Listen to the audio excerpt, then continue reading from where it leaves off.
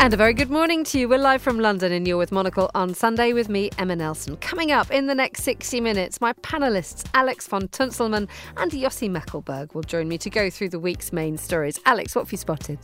Well, there's a lot going on this week and we've been talking a lot about questions of identity, belonging and migration. Who gets to be in a place and who doesn't? And Yossi, what have you been keeping your eye on? It's been a busy week and of course the Middle East keeps us busy. Protests in Israel, Saudi Arabia and Iran resuming diplomatic relation unexpectedly, and of course what happened with migration here in the UK. We'll be crossing to Marseille to get the latest from our French and North African correspondent, and Karen Krizanovich is here in the studio to talk to us about the Oscars. Karen, welcome. Not red but beige carpets this year. It's a champagne carpet, we're not saying beige. OK, thank you very much indeed for that. Plus we'll be heading to Marbella to check in with our editorial director Tyler Brûlé as he finishes a week of well-being. It's the 12th of March 2023, live from London. This is Monocle on Sunday.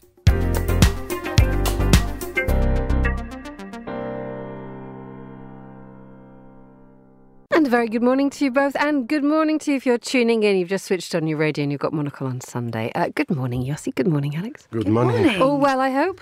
All good. Yeah. Well, look, let's just check in for the ultimate in wellness. We're going to go straight to Marbella, where we can hear from our editorial director, Tyler Brûlé. A very good morning to you, Tyler. Buenos dias. Good morning, Emma. Very good to have you on the programme, given the fact that you have just spent an entire week being, well, sorted out is the only way that I can imagine has happened to you, according to your column. Indeed. Yeah, I decided that this year it wouldn't be Thailand. It wouldn't be a week or 10 days at the Chief Assam. We would keep it a little bit closer to Europe. So decided to go to the Buchinger Clinic for, as you said, a week of wellness, reset. And it really is reset because it is, the name Buchinger sort of says it all. It is a bit of a Germanic affair, which I think would be really also right up your street as well. It looks marvellous, if a little terrifying. I have looked at the website and taken the time to go through it this morning. The thing that struck me is that it's the founder, great-grandfather Otto Buchinger decided that his desire is to be always alert and attentive. Now, dare I say it, if there's anybody on this earth who is already alert and attentive, it's you. So, frankly, I'm trying to work out exactly how bright-eyed and bushy-tailed you could actually become. Well, yeah, maybe that pit was sorted, and I didn't go in for maybe some of the programs which are designed for mental alertness. So maybe give me a few years, but was much more interested, not into say the core fasting element, but when they said you can get by on 800 calories a day, I thought that sounds good. As much as walking and doing all of the other things one should do to supplement that lifestyle. That's lovely. I'm assuming that there are 800 quite delicious calories. This is the amazing thing. I mean, again, bumpy start. I wasn't sort of feeling 100% when I checked in. And the first thing was like some brown rice and some applesauce. I thought, okay, this is not going to go well. But that was on the doctor's orders, super bland diet. But everything looked up right after that. It perked up, and some good treatments as well. The website has a lot of yellow paste on it and lots of people in white coats. Yeah, well, this is the thing. It's if people are expecting, I would say sort of wind chimes and maybe all of the cliches of classic sort of spa life. This is not for you. There are a lot of lab coats, in high rotation. I like a place that has a night nurse, Emma. That someone if you just if you're sort of feeling a bit too achy painy from whatever you were doing in the course of the day, that you can just pick up the red line and someone will come and sort you out. How marvellous. That does actually sound something that I could sign up to. Right, so you have been reset. You're sounding spruce and very chipper. So what's next? What is next? Well, there's lots on the go. I think you're going to potentially be busy because I think as we sort of hurdle to the end of Q1, there is that whole sort of period of planning that we've all been working on to, of course, think about all of the different things we've got going. And of course, we've got a variety of books out. We've got new books that are coming down the track, a variety of events. So there's much on the go. This week, we start on Thursday. So if anyone is in or around Zurich, we have a book signing for our book of Spain. Of course, we'll sign any other books as well. So that's an event in Zurich. We've got then shortly after, we also have London, so a book signing event at Midori House. Hopefully you'll be around for a bit of Hamon and Kava for that, Emma. Then 2 weeks from today, we move on to the UAE, and we're doing an event in Dubai at one of Jumeirah's properties. And again, that will be probably a double-header book signing. We'll do a bit of Portugal, and we'll do a bit of Spain there as well. Exciting stuff that you're going to Dubai. Yes, it's Dubai. Oddly, has sort of cropped up on the itinerary more often than I thought. But we've got hopefully a few projects on the go there, and there's going to be quite a delegation of both Monocle crew and, of course, our colleagues from our agency, Wink Creative, as well. And then after that, it's over to the United States. Well, actually, not quite. We continue east. I don't think there's any events, but, well, there might be. And this is one for our friends in Hong Kong to keep an ear out for. We might do something at the Foreign Correspondents Club in Hong Kong the week after. So that is something that we're just currently pulling together at the moment. But then, yes, we head over to the States. Another book signing at Rockefeller Center at the new McNally Jackson bookstore that just opened there. And then Sarah McNally is going to be joining us down in Asheville in North Carolina because she'll be joining the first ever Monocle Weekender in the United States. It's all brilliant stuff. Tyler, thank you so much. And all fueled by rice and applesauce, is that correct? Well, hopefully, and a little beyond that. Have a good Sunday. I'm just wondering if this is going to be filtering through to the culture at Midori House and across the bureau now. Well, I'm wondering, what 800 calories a day would do for, well, not some, all of our colleagues. But I think we've got a pretty bushy-tailed crew, so I think we're in good shape. Indeed. Anything out of the order is streng verboten. Tyler Brûlé, thank you so much Thanks, for Emma. joining us on the line from Marbella. That was our editorial director, all bright-eyed, bushy-tailed, and sorted out. Anyone here done a detox in the similar vein of our editorial director? I need to do one immediately. It sounds highly beneficial. I mean, 800 calories a day sounds quite brutal, but very good for you in the short term, I'm sure, to have a little bit of a detox. It is. There's a bit of intermitting fasting that goes on in the household, the Nelson household, not necessarily by myself or my husband, and I find it wonderful to watch, but just look at him and just think, how do you do this? As I'm trying to sort of balance the food for everybody, and he sort of sits there pushing a bit of chicken around a plate. It is one of those things. I'm a big fan of bubbly water. So a couple of weeks ago, I went to Baden-Baden in Germany, where they are incredibly good. Tyler was talking there about the Germanic way of well-being, and how you can just soak yourself in the municipal Roman spa. I mean, they do this properly. This is, as you would imagine, you go in, quite a lot of white coats, quite a lot of people with no clothes on as well, but we don't go into that bit. But you sort of float around outside in the most glorious spa, looking at the sort of like the onion top churches, and then it starts to snow. But what I wasn't aware of is in Germany, apparently, and if you are part of the German health system, I do apologise if I'm incorrect, but you can in fact claim on Germany's national health system to go and have a spa treatment because it is part of your sort of like your well-being and your health. My God, that's a civilised country. Isn't that grown up? How about you, Yossi? Have you done in the UK you can't get an ambulance. Yeah. on time, so forget about anyone paying for your spa.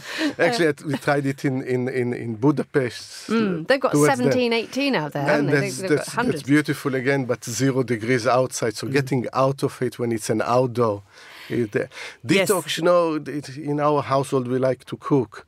So the compensation is yesterday is go to a spin class on doing it 3-4 times, and then you look at, I spent 400 calories, by trying to kill ourselves on a bike. Yep. And then you say probably in 10 minutes back in the kitchen. Yeah. Yes. Or actually, I go to a spin class and by the time I've got home, I've just popped into enough little shops, etc., to have actually eaten what I've just done. 2 croissants later, and you say it's all whip and kiss. The stuff that goes in and the stuff that comes out. It's absolutely bananas. But you're a spinner, are you? Yes. Right. I think I am quite a fan of these Middle European spas. Similarly, Budapest has been a place I've gone a few times. The Szechenyi is possibly the one you think of, which is so beautiful.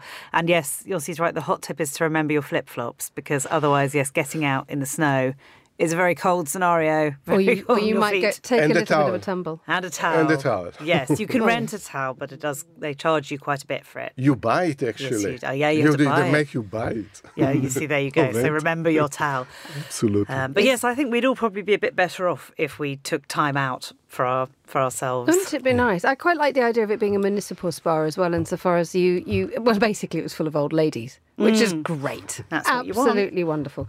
Absolutely wonderful. And the best part about these German spa towns, and you get them in Austria as well, that a spa town must always have an excellent cake shop. So the minute that you've collapsed out of the spa all feeling wonderful and, was it Wohltun, well-being, then you just go and have an enormous cake at the conditorei. That's the way we roll here. How have your weeks been, ladies and gentlemen? Have you has it been a good, productive week, or are we just clattering towards the end wishing we could just jump in a spa or seeing the little men and ladies in white coats? Night nurse. Slightly option B for me. Yes. Yes. A couple of really big deadlines this week. I finished my last one at 5:45 on Friday evening, so that was a moment. Now that's efficiency, because sometimes being able to do something to clock off before 6 o'clock on a Friday evening when we work in the world of writing and broadcasting doesn't necessarily always happen. Very firm deadline. Okay. So Alex has done her homework, so top marks for Alex. How about you, Yossi? How's your week been? Sadly, I didn't finish it on time, so I have no spa for you. I need to mark myself down for working also during the weekend. Because as a university lecturer, can you actually dock points off your own work? I probably should, right. but I can't. This is the privilege. I can do it to others.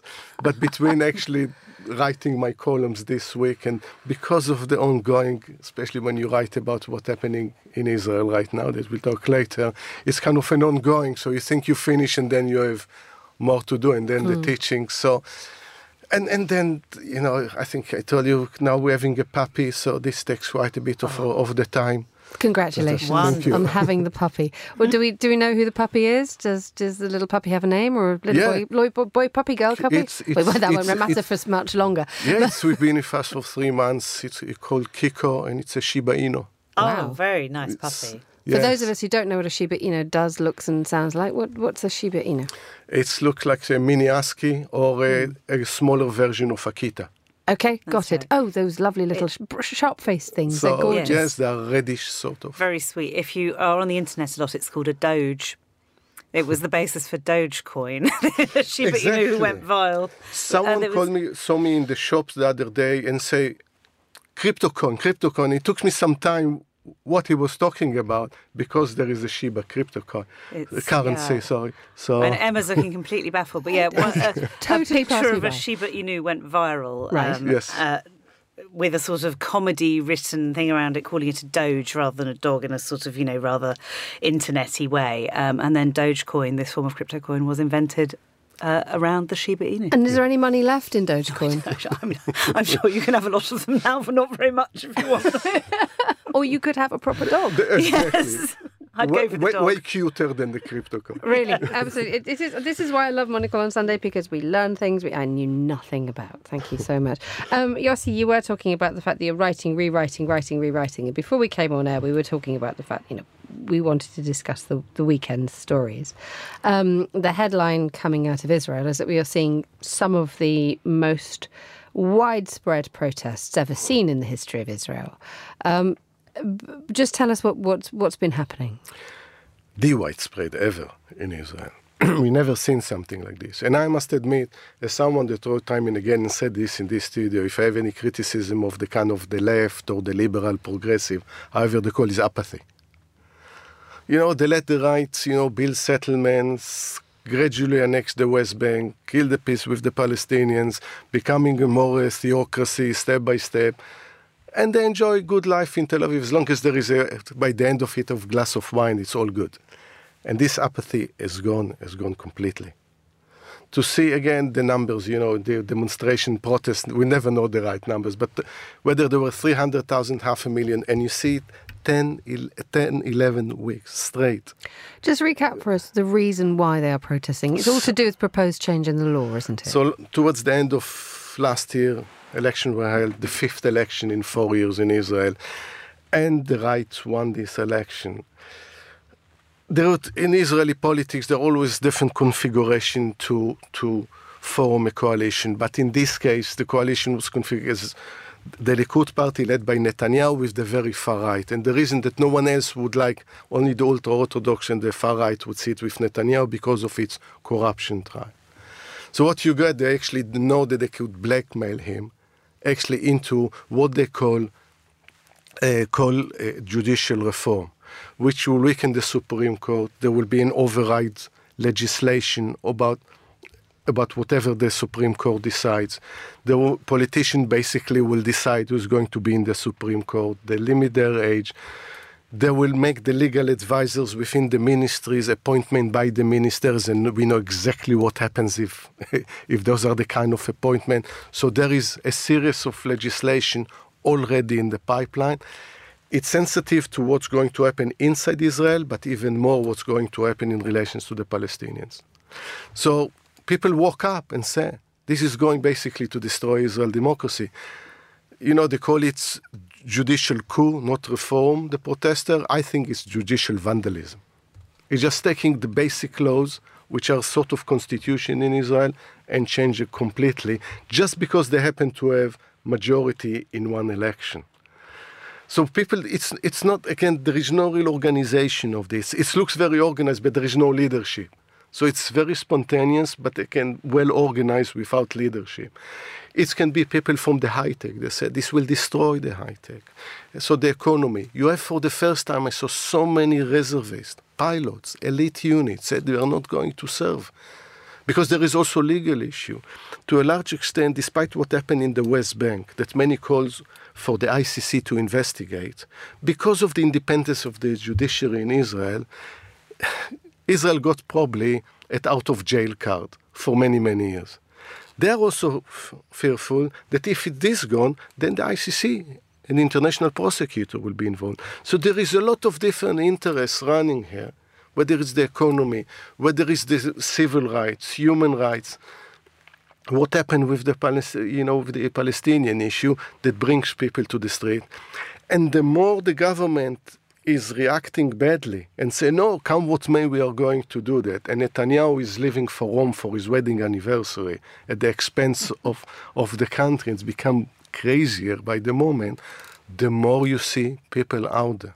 It's an incredible sight, isn't it, Alex, given the fact that, as Yossi has said in the past, protest is not what we see an awful lot of in Israel. But once you start to separate, once you start to bring the judiciary in from its independent state, it's clear that this is asking for trouble. I think it's really astonishing to watch. And I mean, certainly, absolutely right. What Yossi said about, the pictures are completely extraordinary that we have seen for so many weeks now, as you say, for really a long time, a sustained effort. And I mean, similarly, I'd felt when I visited Israel and spoke to people there that there clearly was a liberal left, but absolutely it was pretty much in abeyance. It wasn't very active. People would kind of complain over that glass of wine in Tel Aviv, but would they actually do anything? I mean, it seemed not. So, I mean, I think it's quite extraordinary to see this happening now. What do you think is going to happen next? It is that question that you said we've sat in the studio a million times and said it's really bad. There is there is violence. There is always something that is pulling Israel into trouble and catastrophe. There's a possibility of everything tipping over quite a lot in Israel, and we always say, this is the worst it's ever been, it can't get any worse. And then obviously it does go and get a little bit worse, doesn't it, Yossi? Yeah, because I think it's, at the best of time, it's a country on the edge. When the forces there are facing each other, and interestingly enough, there are not counter-demonstrations of those who support the reform or maybe they feel complacent. They say, we won. They behave a little bit like kids in a sweet shop. Oh, we won the election. We can have all the sweets and we can have it now. We can completely change democracy. And they call the demonstrator, which is really the salt of the earth of Israeli society. They call them anarchists, terrorists. I love the placard by 12 years old. My mother always calls me a terrorist. and so, it's become, there is sense of humor there. Two things. One, I'm really afraid if someone, mindless person, will translate when the son of the prime minister tweets that he likes a tweet that equates the protesters to Nazis, that someone will take a gun, someone will throw a grenade. It happened before in 1983 in a piece now. An Israeli prime minister was assassinated in 1995. If something like this happened, then it can deteriorate. On the other one, and it might sound surprising, I'm actually an optimist in this situation. Probably Israel, on the eve of its 75th birthday, needed a crisis, needed a constitutional crisis. As this coalition went gradually, the same, once they were in Tel Aviv, will keep, okay, so you change a little bit, another incremental change, and by the end of it, you find that Israel is a completely different country and a more dictatorial. Now they can't sit on the fence. There is no sitting on the fence anymore. So they need to make a decision. And I think this is actually might be in the reverse. And as long as it doesn't descend into violence, it might actually end in a better. But I'm pushing my optimism. You are, but let's go for it, because normally when you come into the radio station, it's all dreadful. And Alex, as a historian, is there anything that we can draw from history that can teach us a few lessons here?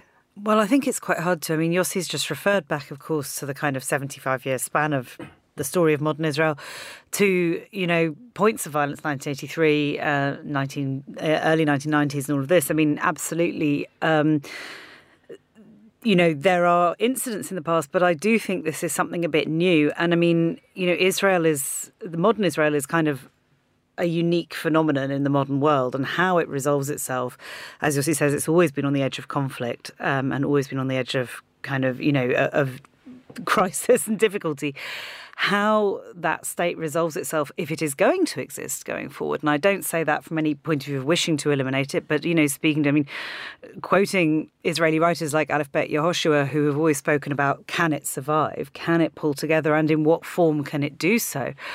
We have to look at how that state can resolve itself. You cannot exist forever in this permanent state of crisis if something can always tip it over into especially when it seems that successive governments in themselves have been chaotic. It has been impossible for Israel to actually bring together a cohesive parliament for years now. It's 5 elections in 5 years. So when you have the leadership is bumpy, but then you also have the far right coming in and deliberately courting controversy and things that they know will rouse the rabble. That doesn't help, does it? Well, no.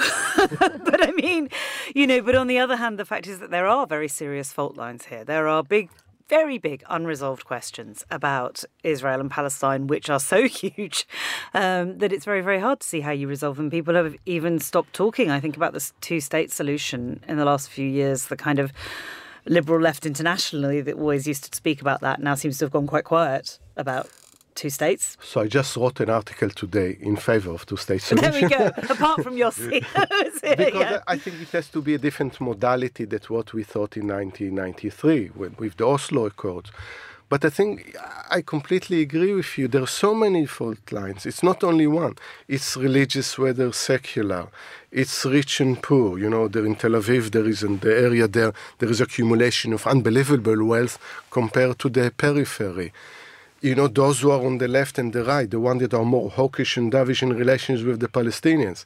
But this needs a dialogue. That needs to find a way to move forward when you have populism. And we haven't mentioned it, which a prime minister that does what he does because he's facing a corruption trial. It's all a game to get him off the hook. With a corruption trial, that's the situation. So the first thing is removing Netanyahu, and then you start maybe a dialogue. But the protests are important, but as long as they lead to a dialogue, a genuine dialogue, what does it mean to be Jewish and democratic? Let's move on to another story, which has been huge here in the United Kingdom, but sort of it opens up the big issues as to how we treat other people as human beings fleeing disaster. The British government's new asylum plan, the intention to stop the small boats from arriving in the United Kingdom. This plan has been mooted for about a week or so now, and the Conservative government is determined to push it through. The issue here is that if you are fleeing disaster or persecution or whatever it is, should you land on a beach in the UK, you'll be immediately placed in a detention centre and then flown off to a third country. Alex, what are your thoughts on this at the moment? Because it sort of really does dig deep into the way that we treat other people. It does. I think there's a lot of things going on here, and one of which is the extreme cost of living crisis in Britain and the government having absolutely no solutions to that, and therefore trying to dig in instead to what is effectively a culture war issue, something, where they can create and blame an external enemy, in this case migrants or refugees, for their complete lack of ability to manage their own country. I mean, it's effectively intended largely, I think, as a distraction, but it is, of course, a huge issue in and of itself as well, a massive one. And I mean, what's happened really is that the British government has closed down the various safe routes that existed to claim asylum in Britain. There are really no safe or legal routes for someone who's maybe, say, a schoolgirl in Iran who's being poisoned in her classroom, or, a woman in Afghanistan who is having God knows what happened to her under the Taliban. There is no way for those people to get to the UK where they perhaps might have relatives or something like that legally. So the small boat issue has grown and grown and grown, really, in response to there being no safe routes. And for some reason, the government's response to this, rather than to say, well, in which case we clearly need to open some safe routes, is to say we must penalise people who are really the victims in all of this. It is a difficult thing, isn't it, that it seems such a stark but clear and sort of fail-safe way of cutting migration.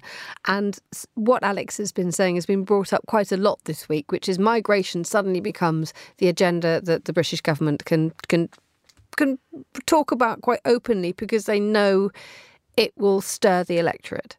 Yeah, it's a deflection from everything else.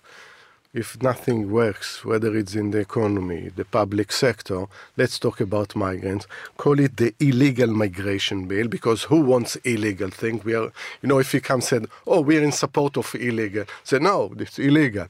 No, instead of actually having an intelligent, dialogue, debate about migration, and separate between, as you mentioned, there are people desperate out there, whether it's Iran, in Afghanistan, in other places that need a safe haven to come to this country, but they don't have. There are economic migrants. The UK needs economic migrants. So how do we deal with that? So there are different levels, different issues there. They all pile together. For me, the indication how bad it is, bill, is that Priti Patel actually criticised it. Okay, so this is a former Home Secretary who many accused of beginning this whole demonising of the other, basically, that if you come in a small boat, then actually we should be going after the people who are selling the journeys on the small boats, but the people who seem to be being punished here seem to be the people trying to find their way to safety. Absolutely, and in her she criticised, and rightly so, the detention of children. And one of the candidates, this is deflection because they know that it's breaching international law. Then it's go to the European Court of Human Rights. Then they will probably tell us off that this is impossible. Then the media will be accused and the leftists for stopping it, and all these liberal lawyers that don't understand how difficult it is. And we are exactly back to there because we refuse actually to look in immigration in a different and more intelligent way. What actually the country needs immigration. Again, obviously I'm a migrant. I don't think the listener won't recognize it.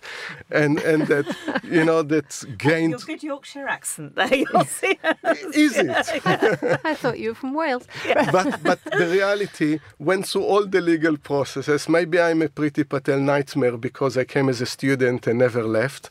but at the same time, it's your fault. It's completely it's so many other things. But the reality is that many of us migrants are actually decent human beings, if I can say that. We pay our taxes. We don't do bad things. We don't break the law, and at the same time, we are vilified as terrible human beings that we should be kicked out or shouldn't be allowed in the first place. It's a question of language, isn't it? When you start to...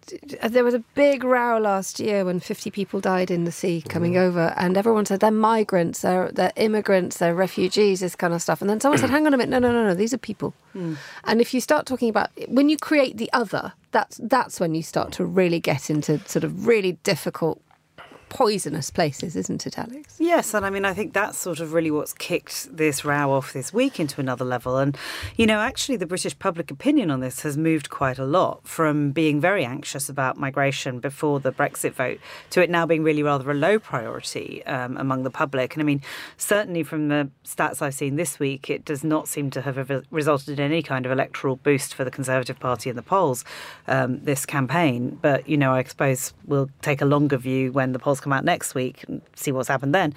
But I mean, and this is kind of what's brought it into this huge row that is now all around a footballer and all sorts of other aspects that I'm sure we'll get into, is that a lot of people do find the language very offensive and difficult around this and very incendiary. And of course, we know that can result in attacks on people. We've also seen, in recent weeks in Britain, we've seen attacks on hotels where asylum seekers and refugees are staying by kind of far-right groups who've bonded together. And, that has resulted in violence. And, in that sort of environment, very febrile, it's very, very dangerous to dehumanise these people further. Thank you. Alex von Tunzelmann and Yossi Mekelberg joining me in the studio for Monocle on Sunday. It's Emma Nelson here. You're listening to Monocle on Sunday. The time here in London is 9:31. Let's cross, though, to Marseille to hear from our North Africa correspondent, Mary Fitzgerald, for a little bit of a check-in into what's happening on her patch. Good morning to you, Mary. How's Marseille looking today? Marseille is sunny. The Mediterranean perch is very sunny today. We've had a wonderful spring with sunshine and blue skies for much of it. Wonderful. In that context, what news from where you are? Well, it's actually been an interesting couple of weeks when it comes to the Mediterranean space more generally. To start with North Africa, it's been a sobering few weeks, I think it's fair to say.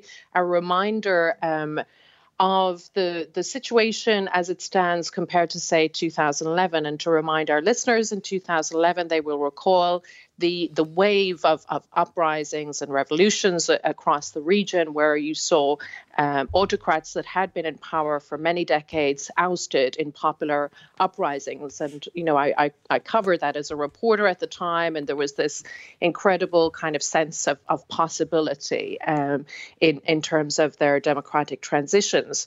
Now, all these years later, the situation looks much different, alas. And to start with Tunisia, because Tunisia back in 2011 was where the whole Arab Spring, as it was then described, began. And over the last decade, Tunisia and its flickering democratic transition continued to be a poster child for the region in terms of what may be possible still, despite a backsliding towards autocracy elsewhere in the region. Sadly, over the last couple of years, Tunisia has also slid back to autocracy. This began in 2021 when the president, Kais Saied, dismissed the prime minister. He went on to suspend parliament, and he invoked emergency procedures that allowed him to rule by decree. And what was interesting at that time was, while a lot of Tunisian activists were saying, this is a coup, they were greatly alarmed, many Western diplomats were prepared to wait and see. They were prepared to give Kais Saied the benefit of the doubt. Saied subsequently went on to replace the constitution with one that gave him sweeping powers, including over the judiciary. So what we've seen in recent months is a roundup of dozens of activists, lawyers, judges, business figures, intellectuals, anyone that Saied, who appears increasingly paranoid, anyone he considers a threat. And things have taken on an even more alarming turn in recent weeks, where Said publicly referred to racist conspiracy theories regarding migration from sub-Saharan Africa, which led to the targeting of people of colour in Tunisia. It's an interesting story what's happening in Tunisia now. That obviously the president, I mean, we'll get you to sort of tell us exactly what the Tunisian President Kais Saied said in this speech, which has horrified many. But practically speaking, there are cases, aren't there, of people who have fled from the likes of Guinea to Tunisia and then have decided that actually it is better to go back to their homelands because their lives are unbearable. They are being refused food. They are being turned away from shops. Indeed. And, there was a population of migrant workers in Tunisia before. Tunisia was also a transit country, people coming through Tunisia, often going on to Libya to use smugglers' boats to get to Europe. But in Tunisia, it was mostly people who had come to Tunisia to actually work. And, they worked in the services sector, and they worked as housekeepers, etc. And they faced some racism in the past, but this has been accelerated as a result of Said's remarks. And in that speech, which he and his officials have really dug their heels on. I mean, some Tunisian diplomats, ministers have been essentially repeating versions of what Said said. He essentially referred to the great version of the Great Replacement theory, which many listeners may be familiar with in terms of it's a far-right conspiracy theory that there is some kind of plan to replace populations in Europe, in the US, with people from elsewhere. Said took this on, or a version of it, to basically say or claim that Tunisia's identity, as he put it, as an Arab Islamic nation, was under threat as a result of migration from sub-Saharan Africa. And let's bring in Alex von Tunzelmann and Yossi Mekelberg into this. I mean, Yossi, Alex, this is exactly what we were talking about a few moments ago when it comes to Israel. A government, or in Tunisia's case, a president trying to create an identity of fear. It's happening here in the UK as well. Well, the thing about Tunisia is that it was the big hope in the Middle East, going back to the Arab Spring. Everything. That's where it started, and that's actually where the more liberal and many around in North Africa and Egypt looked up to Tunisia as the place that, even also for practical reason, if civil society want to conduct meetings, they will go to Tunisia. They use the constitution as an example of how to apply it actually elsewhere in the Middle East, and it's all downhill from there. And that's the fear. I think to a part it's a Middle East issue, but part of it is actually a global issue, that we see how populism and more authoritarian tendencies. Okay, in Brazil it changed a little bit after Bolsonaro, but time will tell. We look at the American elections. Now we're entering into this cycle of presidential election. Of course, what happened in China, that the president was elected for the third time and he's become more authoritarian. Putin in Russia. So we are living, it's a kind of the zeitgeist. There's a hardening, isn't there? In this direction. And I do think that this is related to the fact that a lot of these governments are not succeeding economically, so that they come out with these kind of extreme populist right-wing theories. I mean, it's kind of fascinating to see this happen in Tunisia when, of course, in France, the kind of right-wing are demonising Arabs and North Africans. That here we have the Arabs and North Africans finding a new kind of version of this theory that serves their own purposes. You've always got to have an enemy somewhere. Yeah. I mean, it's how Hollywood works. I mean, astonishing how you can find one. And yes, I mean, we may well talk about Hollywood later too, I think. But I mean, but yes, I mean, I thought in Tunisia, I mean, it seems to me that since the Arab Spring, I mean, as I understand it, the economy was extremely dependent on tourism, and now that's obviously been under threat for a while. Let's move on, Mary, to issues in Libya. I mean, this is a country, again, struggling to find a government, and the United Nations has been struggling to help as well. Is there any result or any hope here? Well, Libya recently saw the appointment of a new UN envoy, Abdullahi Bathily, who is a Senegalese diplomat. And he brought kind of fresh energy, if you like, to the UN file on Libya, which had, as you said, been kind of dogged by just the intractability of the Libyan political crisis. Bathily addressed the Security Council a couple of weeks ago, where he outlined a new plan that he hopes will usher Libya towards elections, national elections. He's hoping that those elections may happen later this year. Libya was supposed to undergo elections in December 2021. Those were postponed. And it's quite extraordinary. My specialization is Libya. It's quite extraordinary. And I regularly remind people of this. Libya has not had elections since 2014. So it has one body, the House of Representatives, which was elected as Libya's parliament in 2014. And it has another body, which is basically a kind of a reconstitution of another parliament that was elected in 2012. So there is immense frustration amongst ordinary Libyans that they're basically stuck with these two highly dysfunctional bodies, stuffed with parliamentarians whose only real motivation seems to be to preserve their own position, and of course all the benefits and advantages that come with that. And when you have the United Nations getting involved again, it has been for several years now. How welcome is that now, or is this just even more wearisome?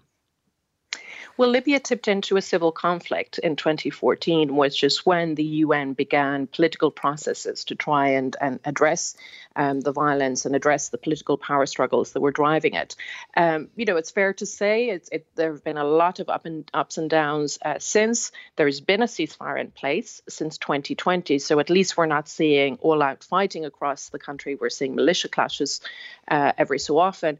However, there is this discontent and frustration amongst the population now regarding the lack of political legitimacy in the country as they see it, that I think there is a risk of that boiling over into kind of social unrest. And that really is something that the UN envoy Bathily is really conscious of. He's conscious of those bubbling frustrations and the need to have elections then, hopefully later this year.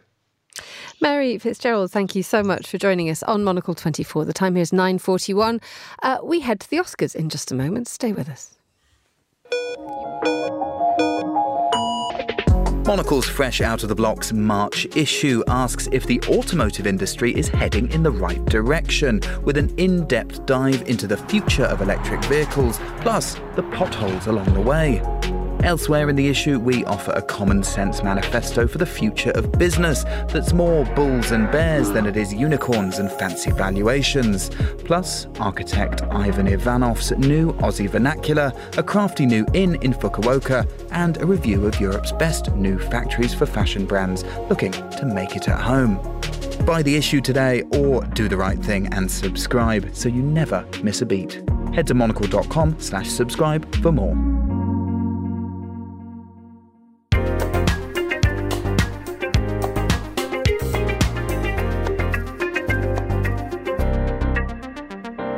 .42 a.m. in Paris, 9:42 here in London. This is Monocle on Sunday with me, Emma Nelson. Now, Karen Krizanovich, film critic, regular Monocle 24, cinema guru, has just walked in. I'm in this wonderful, wonderful company today, and I don't know if I'd call myself that, but yes, I'm ready to talk Oscars and AMPAS. Yes. Because there is a reason something happens in a few hours, which everybody in the cinema world just goes bananas for. This is like Christmas for you guys, exactly, isn't it? Like Christmas and New Year's all combined. Okay, yeah, how very excited do you actually get? I'm very excited. I'm sweating. I'm very excited.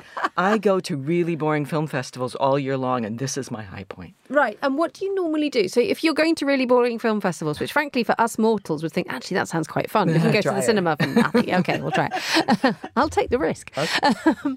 But then you all go bananas on Oscars night. What does the film world actually do on Oscars night? I mean, physically, do you all dress up? Do you all go around to each other's houses? Do you sort of sit and watch it on your own? Yeah, I mean, is there an element of sobriety? Is this a late night indulgence? Just what's the vibe? Funny. What's the vibe around a? Well, critics, of course, we're poor, humble people. Yes, and you can tell because we dress really badly. Generally, we're sort of a little snooty, and we feel we put a bet on. In fact, William Hill has just limited me to 25 pounds, and I'm irked. But we generally gather with our kind, stay up all night, drinking or not drinking. And then, then just argue about who wins and who doesn't win. In Hollywood, of course, it's different. People start months ahead starving themselves and getting the right clothes. And, of course, it's no longer the red carpet, apparently. It is the champagne carpet. Right. So they're going to have to pick out a different dress for that. Tell us about the champagne. The whys and the wherefores of the champagne carpet. Well, you know that the Oscar ceremony is not as popular as it used to be. It's been dropping in popularity drastically. And so they're trying to address what they can do to shake it up and make people more interested. Of course, the slap last year brought a swelling of audience members because everybody likes drama. So they're putting a champagne carpet because everybody's going to want to see that. What is a champagne carpet? It's beige carpet.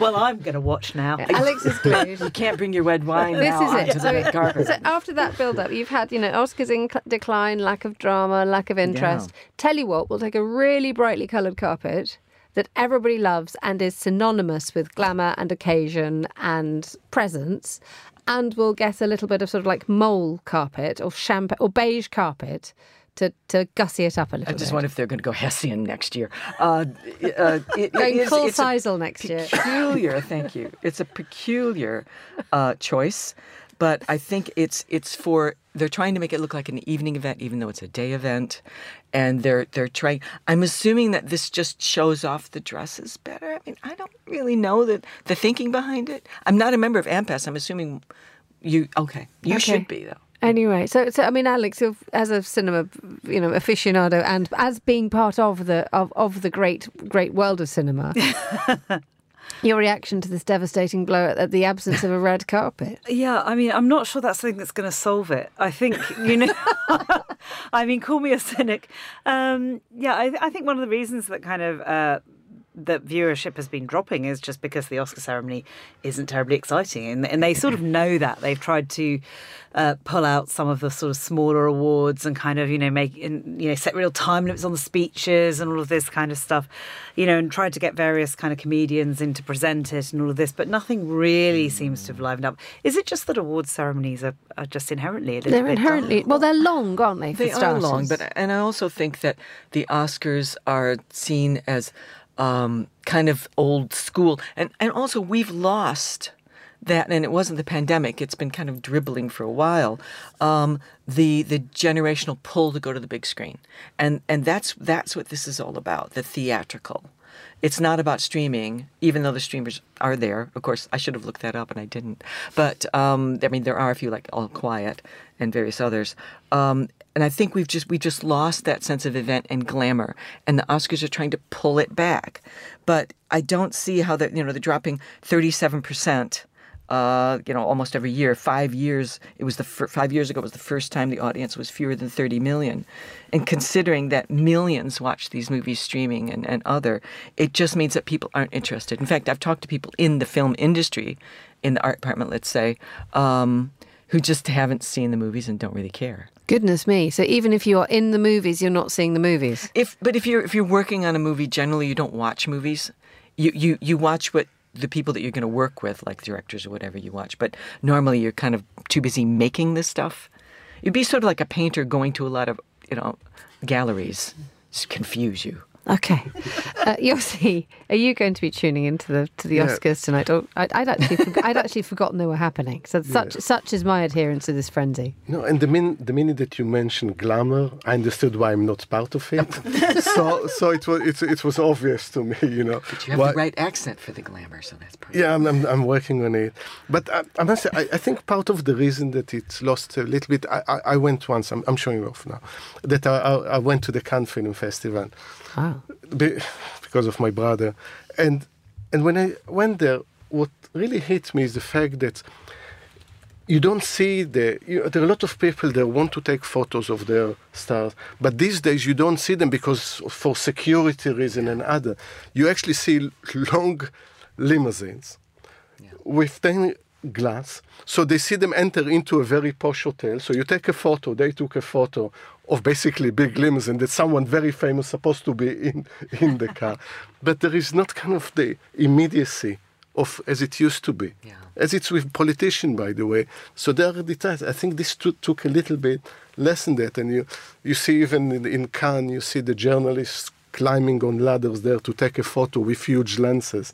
And I think if you don't this mingling, and it loses a little bit of it. It's quite difficult, though. How about you, Alex? Having you wrote Churchill, is that correct? Yes, I my invitation to the Oscars must have got lost in the post around that time.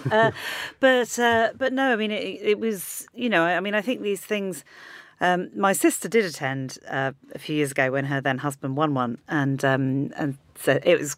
Well, what I mostly noticed, it was very funny on TV because a man called Andrew Whitehurst, who won for Ex Machina, won for visual effects, very unexpected because they were up against the big Star Wars film and all of this, and there was very deserved. I mean, I thought it was absolutely exquisitely done. But there was a wonderful moment when the camera cut to them, and of course, my sister not expecting it. At which point, on TV, in front of those 30 million, however many people, she very clearly said a very sweary thing because she was so surprised, which began with FS. And it was very lip readable on television in front of everybody. So but that's kind of what we need from the Oscars now. That's the Oscars moment. If we've got a beige carpet to contend with, we need a few fruity-mouthed characters. So from the background, the build-up to it. So let's say you do get your invite. I mean, at what point do you just think, okay, we're stopping eating now, we're getting the sequins in, or do you just think, oh, we're fine, we're just going to go as we go? I mean, really, how are you going to compete with these Hollywood stars? I think just wear some good ladies and gentlemen. I'm going to just wear some sort of large marquee type dress and hope for the best. I'm wearing those Dimas Roussos cast-off caftans. Oh, sounds great. Yes, nothing exactly. better than a muumuu. Okay, so let's have a look at what the films are that we should be paying attention to. Okay. Because every time you come into the studio, Karen, I get this enormous feeling that I haven't done my homework. I haven't watched. I haven't watched all the films I'm supposed to. I then vow that I will. I promise you that we'll go together, and guess what? It never happens. We did a couple times. We did a couple of times, which was wonderful, and long may it continue. So when we're organising our cinema trips out, and indeed, if you're listening today and you're thinking, and you two have forgotten about the Oscars, and you think, okay, I've got to get up to speed really quickly. Where do we start? Okay, I'm just going to hit the most exciting categories that are very questionable because I've been reading a lot of experts and I know I'm not a member of AMPAS. I know people who are members of AMPAS. Darn, I got to talk to them. So anyway, Best Actress is a huge category, and it's either going to go to Michelle Yeoh of Everything Everywhere All at Once or Cate Blanchett, who already has 2. Now, this is, we have to remember that it is a Hollywood studio town. Who are they going to vote for? Okay, Best Supporting. It's either going to, there's a 3-way here. Angela Bassett, who is the most deserving. She won an Oscar, I believe it was in the 90s. And she's been doing great work. And she's a woman of color, which the Academy sort of ignored this year. And then there's Jamie Lee Curtis, Everything Everywhere, who has been the film's cheerleader. She's also the original Nepo baby. She calls herself that. And then, of course, you can't decide between those two industry veterans. Carrie Condon. For which film? From Banshees. Okay. Yeah. Okay. Where's your money on, obviously, on Best Actress, Cate Blanchett or Michelle Yeoh? I'm both. I bet that's both. No good. Yeah, I did, because I think Michelle Yeoh is going to do it if the Academy does the right thing, because Kate. I love Kate in Tar. Tar is my favorite movie, but it is not getting a lot of Oscar love. It isn't. Why is that? And it's a very uncompromising film. Because, well, it's who are you going to invite to the party? It really is. It's very, very political. I talked to my friend yesterday who was shortlisted for the Makeup and Hair Oscar. Her film was, and I said, who do you think is going to win in your category? And she said, it's very political. Oh, right. Okay, that's a surprise. Yeah. Okay, so we have Cate Blanchett and Michelle Yeoh for Best Actress. We have Kerry Condon, Jamie Lee Curtis and Angela Bassett for Best Supporting. What else is exciting Okay, you? Best Actor is going to be between Brendan Fraser in that prosthetic suit for The Whale or Austin Butler, who inhabits Elvis. And everybody loves Elvis. In fact, we're wondering if he can stop being Elvis. Both of which, yes, there is that issue, isn't it, which is actually raising quite a few smiles.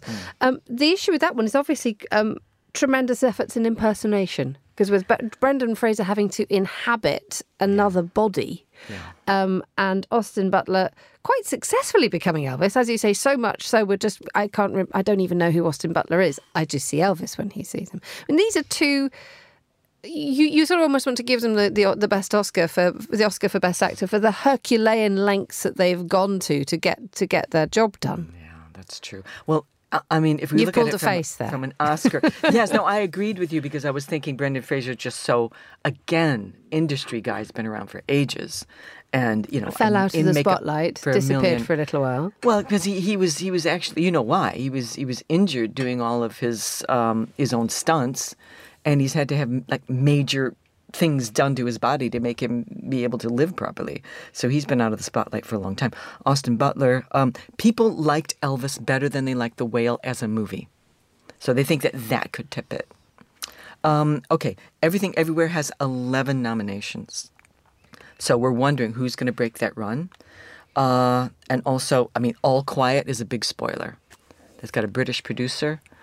And it has been doing extremely well in the other award ceremonies. It's been running up. And it's streaming, so people have seen it. I mean, a lot of people haven't seen a lot of That's a big difference, isn't it? That we've all got quite lazy, haven't we? We don't want to go out that much. I mean, how often, panellists, do you end up thinking, I know, I'm going to go to the cinema? I know in London in particular, it is a particularly and peculiarly expensive thing to do. It used to be quite an easygoing, low-effort midweek treat. And now it's how much? And child-minding and parking. Well, not even that, just even getting through the door. Snacks. I mean, I went to the cinema this week to see the educational classic Cocaine Bear. Yes. So I've been very recently. But I mean, I would say when I go to the cinema now, in London particularly, but actually also elsewhere, I really do tend to stay away from the multiplexes. There are lots of small independent cinemas that really are a much nicer experience, in my opinion. More comfortable, better food, not quite so soulless. So, I mean, those are very much what I would recommend to people. Yossi, do you manage to get yourself to the cinema a lot? Not that much, because I think with all the variety on TV, and it's kind of an easy choice to go and look. But it's exactly the point. Not only they're nicer to go, I agree with you, the small ones, the variety. And I must say, one of my disappointments moving to London many years ago, growing up in Tel Aviv, you have actually more variety of movies in different languages.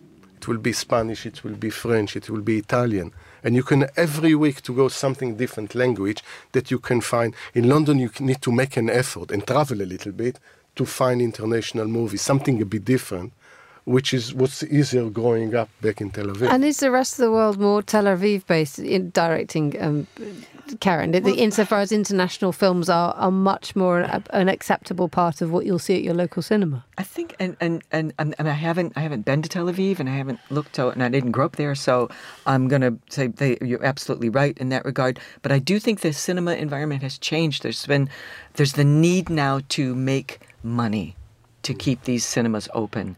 And so they're opening the movies that have a bigger audience space rather than the niche films. You can still find them, but it takes an effort. For example, the Prince Charles Cinema down in Leicester Square will run really interesting movies. Not too many foreign language, other languages than English. But I know in France there's a lot of variety as well. I think in Tel Aviv, I think you're very international people. You travel a lot. There's a lot of people there with different languages. Same here. But there is a struggle to keep the places open. Karen, we have 30 seconds. Okay. Best film. Best film. Everything, Everywhere, All at Once. Why? Because it's got everything going for it. It's got, and it probably will beat Top Gun. Is it the best film? No, you can't say there's a best film. It's just an award. What is the best film, Karen? I love Tar. For me, Avatar. that was my favorite. Brutal film, absolutely brutal. And that brings us to the end of today's programme. My thanks to Karen Krizanovich, to Alex von Tunzelmann and Yossi Mekelberg for coming into the studio. And thanks also to our editorial director, Tyler Brûlé, and Mary Fitzgerald for joining me on the line. My thanks to our producers, Desiree Bandley, and our studio manager was Sarah Nichol and Steph Chungu. I'm Emma Nelson. Monocle on Sunday is back at the same time next week. But for now, from me, goodbye and enjoy the rest of your weekend.